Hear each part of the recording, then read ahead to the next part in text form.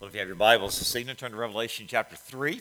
Revelation chapter 3 as we continue our series in Revelation on revealing Jesus and his heart and life for the churches especially. As we're looking at the 7 churches in Revelation tonight, we're down to the church at Sardis, Revelation chapter 3 and the first 6 verses. And really to me, this is really part of the heart of the book of Revelation is what does Jesus say into the church? And this is where we get that as clear as just about anywhere else in the book of Revelation. So look, if you will, the first 6 verses as we talk about what Jesus says to the church tonight. And to the angel of the church in Sardis write, "These things says he who has the 7 spirits of God and the 7 stars. I know your works, that you have a name, that you are alive, but you are dead. Be watchful, strengthen the things which remain that are ready to die, for I have not found your works perfect before God. Remember, therefore, how you have received and heard, hold fast and repent. Therefore, if you will not watch, I will come upon you as a thief, and you will not know what hour I will come upon you. You have a few, even in Sardis, who have not defiled their garments, and they shall walk with me in white, for they are worthy. He who overcomes shall be clothed in white garments, and I will not blot his name out from the book of life, but I will confess his name before my Father and before his angels. He who has an ear, let him hear what the Spirit says to the churches." Well, I mentioned last week that sometimes we have a hard time remembering things, especially names. And how many of you have a hard time coming up with the right word for something, right? You can't get that right word. I shared some of these with you last time. Here's a couple of others that I'll share with you tonight. One lady said her boyfriend the boyfriend said her girlfriend couldn't come up with a name for, and she called it an angry parade. Anybody know what an angry parade is? Protest. A protest. It is kind of an angry parade, isn't it? Yeah, angry parade. Back in the 90s, one guy said that he wanted to go to a Guns N' Roses concert, and his mama wouldn't let him, and he kept saying, "I want to go to the Guns N' Roses, I want to go," just nagging. Finally, she said, "You are not going to the Death and Guns concert." Death and Guns. One person said they couldn't remember the name for an animal shelter, and so they called it the Cat Refugee Camp. By the way, there has been a cat hanging around here today. If any of y'all want to take it home with you or take it to the cat refugee camp, y'all can do either one of those things with it. One guy said his dog ran off with his gloves, couldn't come up with gloves, and so he ran after him hollering, "Bring me back my hand shoes, bring me back my hand shoes." You got to do what you got to do, right? Just one more, and I love this one. I told this one to Laura. I know she would be out tonight. I know she would love this one. Person said, "I remember when somebody couldn't come up with a name for a cupcake, and they called it a party muffin." And I think Laura and I are going to call them party muffins from now on, right? Well, it's one thing not to be able to come up with a word that you want to be able to say, something else to not remember what Jesus is saying to us. And as we look at these 7 churches, we want to remember what Christ is saying to the church. We don't want to forget his words. We've talked about several churches. We talked about 4 so far. Ephesus was the busy church, but they had left their first love, so they were working, but it wasn't motivated by love like it should be. Then we talked about Smyrna. Smyrna is one of 2 churches that Jesus had no correction for. Now, Smyrna was persecuted but faithful. The beautiful thing about Smyrna comes from the word myrrh, is that myrrh is something when it's crushed, it gives off a beautiful smell. And that's really the picture of Jesus. When he was crushed, he gave off a beautiful fragrance to the Lord. Pergamum, that's where Satan's throne was. They were tempted to compromise. I mean, it's a really, really hard place, tempted to compromise. Thyatira was a place where there was some growth, but they were being tempted by the teaching of the Nicolaitans, teachings of Jezebel, and so they were tempted to be gullible, to follow wrong teaching that led to immorality. Now, we're coming tonight to the church at Sardis. The church at Sardis is a church that had a reputation for being alive, but Jesus said, now, you can take your word for it, my word for it, a book's word for it, somebody else's word for it, but Jesus said that they were spiritually dead. And we're going to see that that didn't include every person. You got to get to verse 4 before you figure it out. There were some in Sardis that were not, but we're going to look at this church and see what it's about. This church this city had once been a very wealthy city. In fact, several commentaries I was looking at and studying this week said that in around 550 BC, the king of Sardis was a guy named Croesus. And he was so wealthy that there became a saying that's still popular today called, you're as rich as Croesus. Somebody's really, really rich. They're as rich as Croesus. How many of y'all have heard that saying before? Raise your hand. Okay, Joyce has. Well, I feel a lot better because I'd never heard it either. Several commentaries. Everybody's heard this term, rich as Croesus. Well, Joyce, you're the smartest one in here as far as Croesus is concerned tonight. But anyway, that's the saying of the rich as Crete. They was a very wealthy city.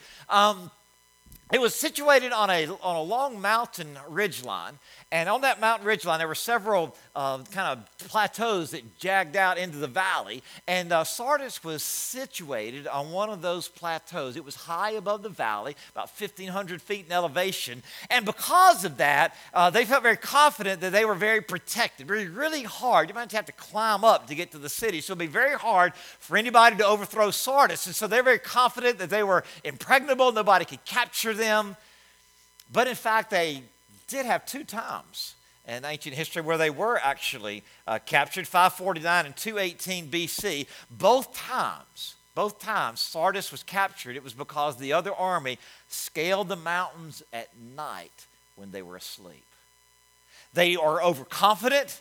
They felt like they were secure. They had no guards posted. They had no lookouts posted. And so both times that Sardis was captured in ancient history was when they were self-sufficient, when they were overconfident. I think there's a message there that a lot of times we become spiritually lethargic when we're what? When we're overconfident. We feel self-sufficient. We feel like we can handle this thing on our own. And that's when we get most weak. To him who thinks he stands, take heed lest he fall. And so we never want to be overconfident, think we can handle life. You see, there was something that we alluded to it in our discipleship training class tonight.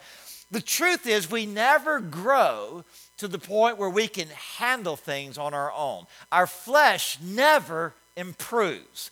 What we grow to do is learn to die to self daily and surrender our lives to Christ and let him live through us. Our flesh never improves. It's not a matter of improving as much as it is a matter of learning to trust on a day-by-day basis. Now, by the time that John wrote to Sardis, the city that once had been extremely wealthy was degenerating. It was going down. It was not as wealthy as it once were. In fact, outside of Sardis, just about 2 miles outside of Sardis, there were some hot springs.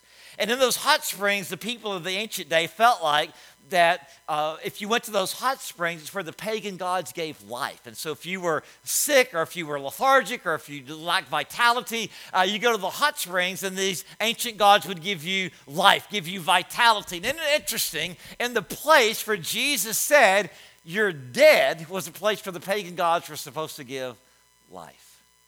And they had the true and living God. They had the life-giving God. And yet Jesus said, y'all are dead. Let's look at Revelation 3:1 as we dig into the story here. Now, one thing about the church at Sardis, we don't know who founded it. We don't know anybody that was a part of it. We really know virtually nothing about this church except what Jesus says here in Revelation chapter 3. And to the angel of the church in Sardis write, these things says he who has the 7 spirits of God, the 7 stars. I know your works, that you have a name, that you're alive, but you are in fact dead. Now, when it says he has the 7 spirits of God, what he means by that is the Holy Spirit. The word, a lot of symbolism in Revelation. We know that. The number 7 is a number of perfection. And we know, and one of the things it helps, especially when there's poetry like in the Psalms or symbolism like Revelation, is to put your interpretation in context of the entire Bible.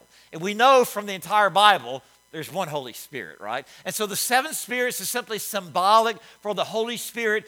Some people think that maybe John, of course the Holy Spirit's inspiring all of this, but maybe John is alluding to Isaiah 11:2. Listen to Isaiah 11:2.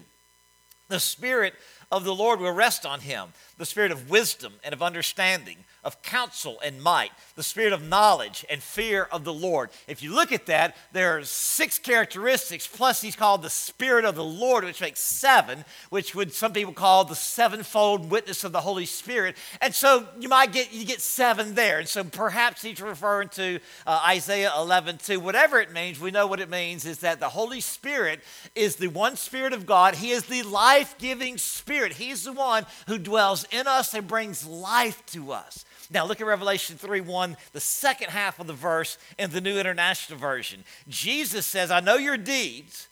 You have a reputation for being alive, but you are dead. The Message translation says, I see right through your work. You have a reputation for vigor and zest, but you're dead, stone dead. Now, usually Jesus starts off with Ephesus, Thyatira, or Pergamum, a lot of these churches. He'll start off by saying, you're doing these things well. Here's the things that you're doing well. Nevertheless, have something against you. Not so in Sardis. No compliments to start off with. He goes right to the heart of the message here, which is saying what? He's saying your works are not, here it says your works are not perfect, your works are not complete. The idea is what you're doing is pointless, because it's not energized by the Holy Spirit. If anything's energized, led, guided, directed by the Holy Spirit, it will have life. Why? He gives life. The Spirit is the one who gives life, right? And so this is a church that somehow, some way, have started depending upon themselves, not depending on the Holy Spirit, not relying on the Holy Spirit. And so all of a sudden they're doing things, but it's very mechanical, it's very program-oriented, it's not people-oriented. And he says there's no compliment for your works here. What you're doing is absolutely pointless here. There's no mention of persecution in Smyrna, which is kind of interesting. This was a time of great persecution for the church. Most of the other churches, there's some hint of persecution going on. And I don't know if it's because they were a little bit sheltered where they were. There's no hint of false teaching going on in the church. But I do know this. I do know one lesson we can get from this, and that is this. It is very easy when things are going easy to take it easy, right? It's very easy when things are kind of easy for you in your life to kind of take it easy with your relationship with the Lord. And so Christ says here, he says, you have a reputation for being alive, but you are dead. 1 Timothy 5:6 says, but the widow who lives for pleasure is dead even while she lives. And so we're not to live for our own selves, our own wishes, but to live for the wishes of God. That's why we want to be inspired by, guided by, directed by, whether it's me preaching a sermon, a Sunday school teacher teaching a class, a committee leading a group, or whether it's you out there in your job, you and your family. We want to say, Lord, help us to be directed and inspired, having life from you. So look at Revelation chapter 3, verse 2, New Living Translation. Here's what Jesus says. Wake up! There's a lot of preachers on a Sunday morning like to say that. Not me, people in other places. Wake up, strengthen what little remains, for even what is left is almost dead. I find your actions do not meet the requirements of my God. Some translations say things like your works, or I've not found your works perfect before God. New King James, New International Version says that I've found your deeds unfinished before God. Now this is Jesus. Just Jesus said, I'm looking at your works and I'm not finding them right. I'm not finding them inspired by me, which tells us something. We look to Jesus for things, right? We look to Jesus for forgiveness and for peace and for joy.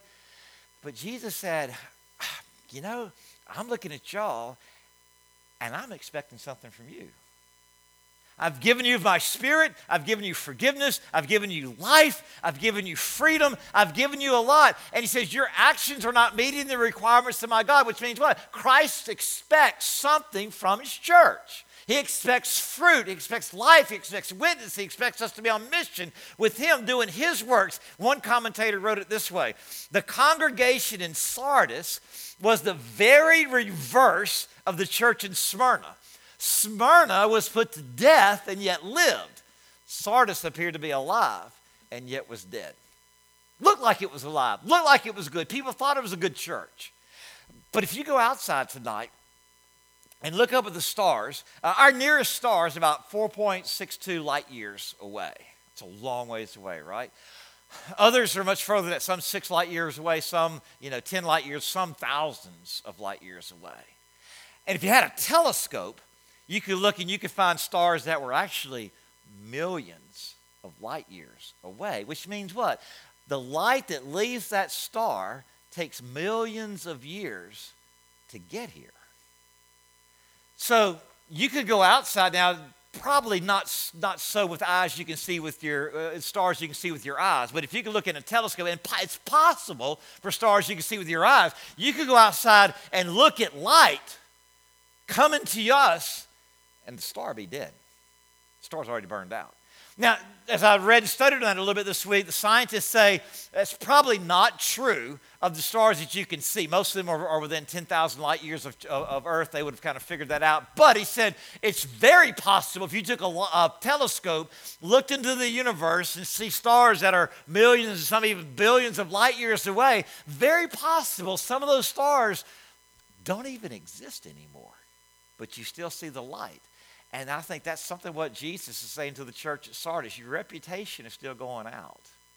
You're still doing the programs. People are still talking about you. People still think that you're a great church. But in fact, you're right on the verge of being dead. I mean, he says they're dead, but we're going to find out later here that not all of them are dead.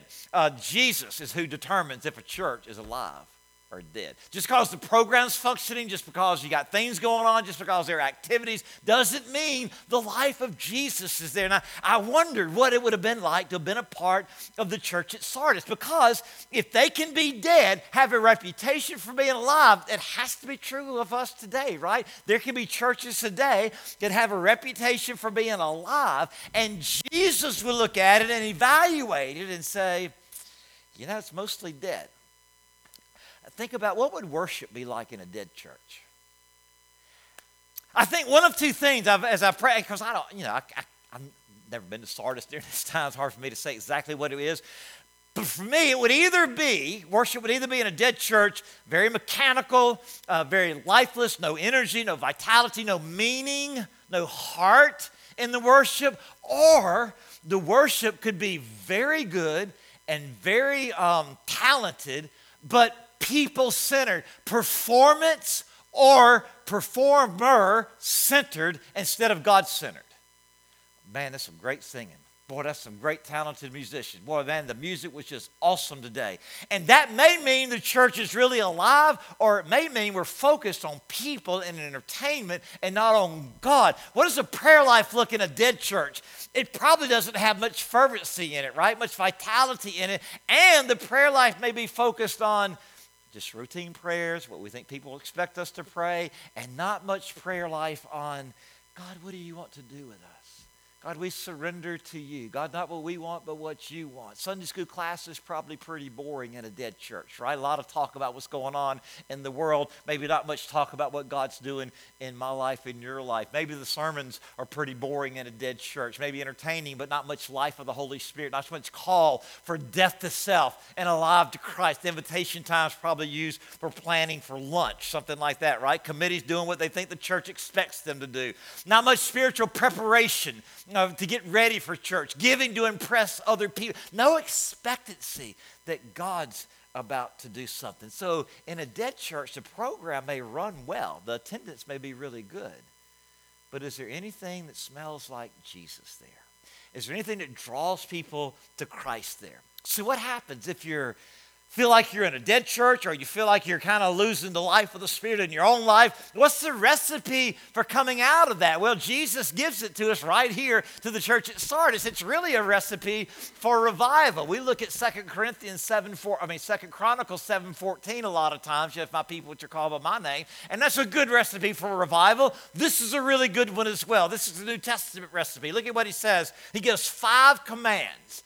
5 commands. First of all, wake up. Wake up. And what does he mean by that? What he means by that, being wake up, means to pay attention to where you're at.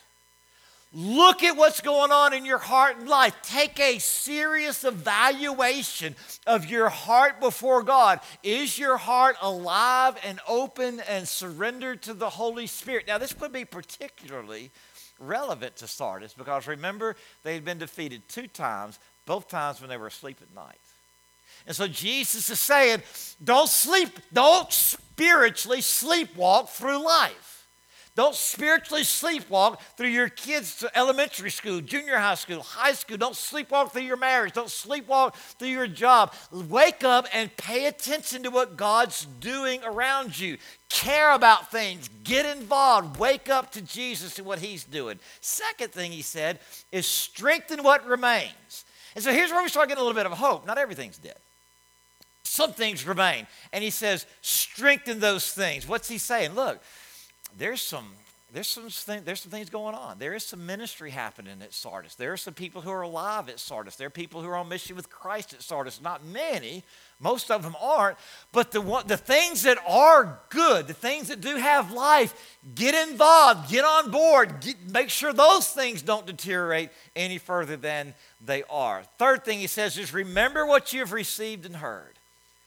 Now, this would be those foundational, you can't remember everything, right? But he's going to talk about the foundational truths. Remember the basic truths of the gospel. Remember what helped you come alive in Christ and grow in Christ and be on mission with Jesus and experience the life of Christ in your heart. Remember those foundational truths in your life. Go back to Christ. Go back to his saving work. He's alive. The Holy Spirit lives in you. Go back to that. And when you go back, hold it fast. Fourth thing, hold it fast. Keep it. Cling to it. You know what another word for keep is? Another word for keep is obey. Obey. Go back to those foundational truths that helped you get saved, that helped you grow in Christ, and go back and start obeying that. Go back and start doing that. Go back to Christ. It's not about some new fad that's coming along. Go back to Christ and surrendering to him and live that thing out. And then the last part is what? Repent. The only hope for a lifeless church or a lifeless Christian is to turn away from that.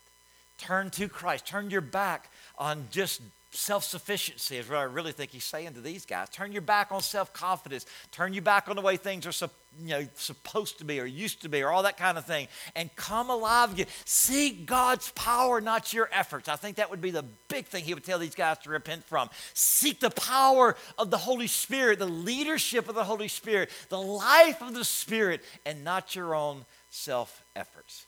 And then Jesus comes in verse 4, New International Version. And look at what he says here. You have a few people in Sardis who have not soiled their clothes. They will walk with me, dressed in white, for they are worthy. Almost every church has somebody in it that loves Jesus. Almost every church. No matter how dead they might appear, how big or how small, almost every church has some people in it that loves Christ, that are alive in Jesus, that are trying to walk with Christ. And so he's trying to encourage those few. Don't quit. Don't give up. Don't let the fact that a lot of people around you are kind of dead in Christ. Don't let that deter you. And he's going to make them some amazing promises here. Some really cool promises here to encourage them to keep going. Look at verse 5. Here's where it starts. Verse 5. The one who is victorious will like them, be dressed in white. I will never blot out the name of that person from the book of life, but will acknowledge that name before my Father and his angels. Now, the one who is victorious, what does that mean? What does it mean, victorious? Does it mean that you overcome every sin? Well, if that's what it means, we're in trouble.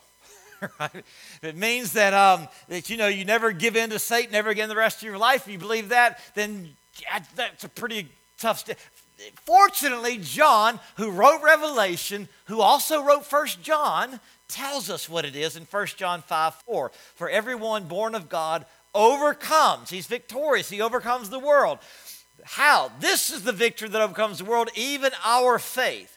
Who is it that overcomes the world? Only the one who believes that Jesus is the Son of God. Victorious, overcoming the world is what? Staying true to your faith that Christ is your Savior, that Christ is your Lord, that Christ has forgiven you. It's centered in Christ. And then he's saying, I believe to these faithful few that are hanging on in Sardis, that are living for him in Sardis, is saying, look, this has been a hard word for the church.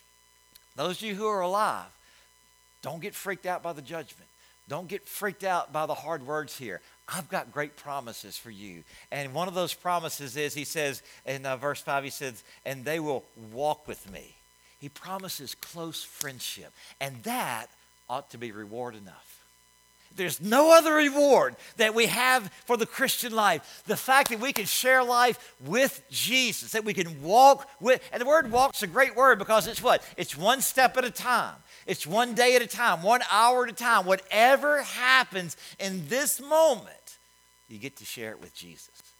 And, we say that a lot, so sometimes I think we kind of forget what a powerful word that is. That the God of the universe is willing to walk with us. And then he says they will be dressed in white. They'll be dressed with one who's victorious, one who doesn't compromise, one who keeps his faith in Christ. They'll be dressed in white. And I think there's two possible interpretations, and I think you can use both of them. One is purity. Because of Christ, we've been given the robes of his righteousness. We trade in our sinful robes and God says he's dressed us in the righteousness of Jesus. And so it stands for purity.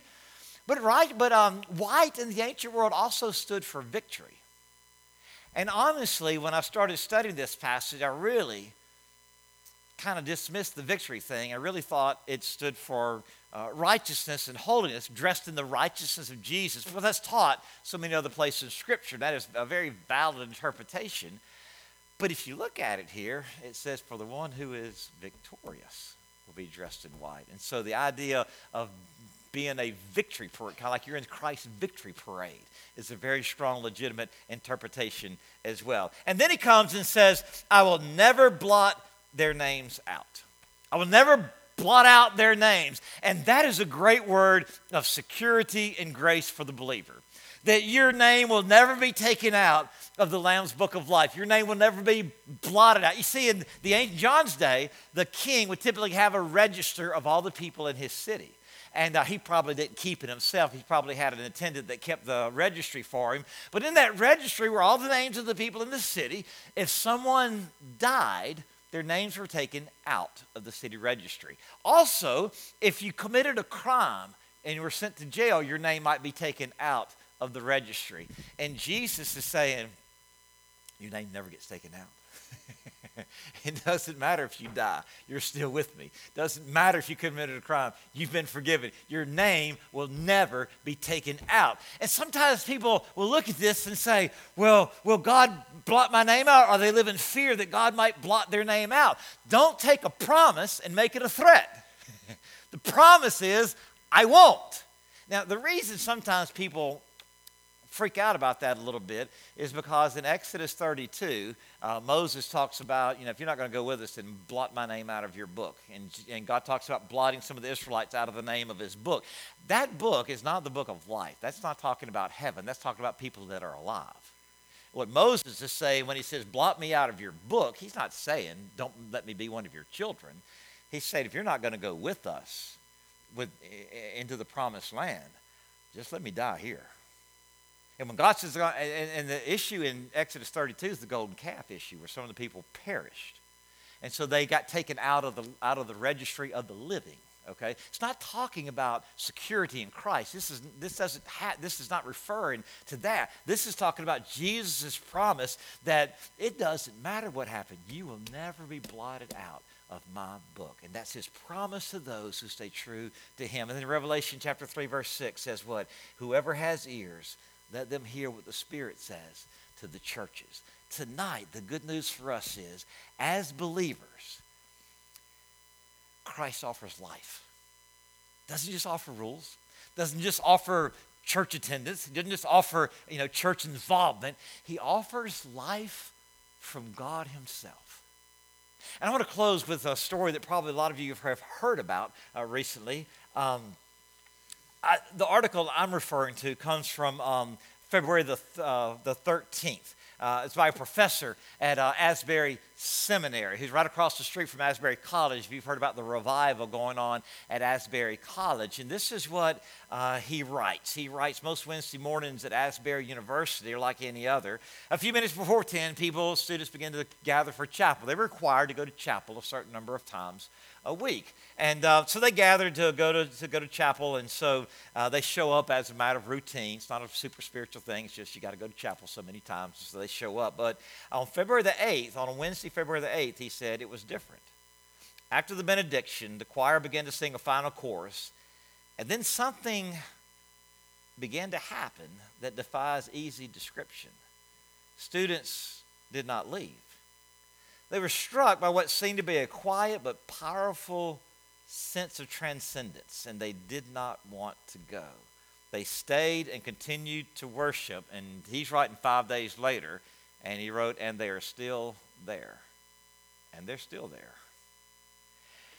He said, I teach theology across the street at Asbury Seminary. And when I heard what was happening, I immediately decided to go to the chapel to see for myself. When I arrived, I saw hundreds of students singing quietly. They were praising and praying earnestly for themselves, their neighbors, our world, expressing a repentance and contrition for sin, interceding for healing, wholeness, peace, justice. Some were reading and reciting in Scripture. Some were clustered in small groups, praying together. Some were kneeling at the altar, a few kneeling at the altar in front of the auditorium. Some were laying prostrate in the aisles. And he said, I stayed there for most of the afternoon. When I left, he said they were still there. When I came back in the evening, they were still there. And he said, multiple days, I saw students running to the chapel, running to get into the presence of God. By Thursday evening, they were standing room only. Students had begun to arrive from other universities, from Kentucky, Cumberland, Purdue, Indiana, other universities. He said, on Saturday morning, I had a hard time finding a seat, and by evening, the building was packed beyond capacity. Every night, some students stayed and prayed through the night.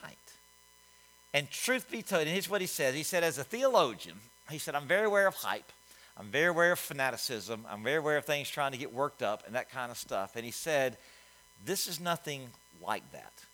There's no pressure. There's no hype. There's no manipulation. There's no high-pitched emotional fervor. There's hardly any preaching.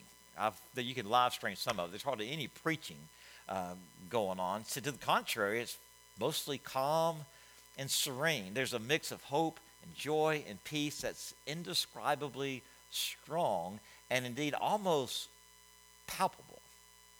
Rob Jackson, some of you remember Rob preached our revival this last year. He wrote an article. He went a few days back. He wrote an article for the Baptist Press about what was going on at Asbury. And his dad, Asbury had a big revival back in the 1970s, and Rob's dad was profoundly impacted by that revival at Asbury. So Rob has roots there and that revival. He wanted to go, so he went.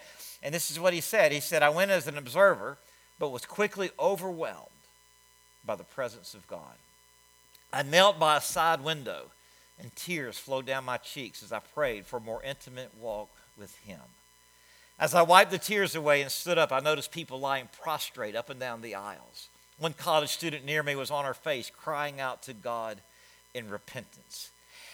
He said, I stood and knelt for hours. And he said, when I looked at my watch, it seemed like it had just been a few minutes. I did not realize how long I had been there. He said it was 11 p.m. at night. Hours had passed. And he said, I can't say, what happens for everybody. This is what Rob wrote. I only know that I experienced Christ and left uplifted and encouraged. Would you stand, please, with heads bowed and eyes closed? The message is not, let's try to repeat what happened at Asbury. The message is for us to be in tune with the Holy Spirit. And when the Holy Spirit speaks and nudges, to go with him. Not try to produce something, not try to make up something, not try to work up something. Not try to work up emotions, but to truly expect and believe and rely and trust that God gives us life abundantly, life more than we could imagine. And so, Holy Spirit, we pray tonight that you would breathe fresh life into each of our hearts in the Hopewell Church. Lord, whether we have a reputation for being alive or not really doesn't matter. What matters is what you think. We pray that your life would be expressed through each one of us. Through each one of us, Lord. And that you would look and be pleased at what you're doing in our hearts and lives. With heads bowed and eyes closed, Lisa begins to play softly. Talk to Jesus about life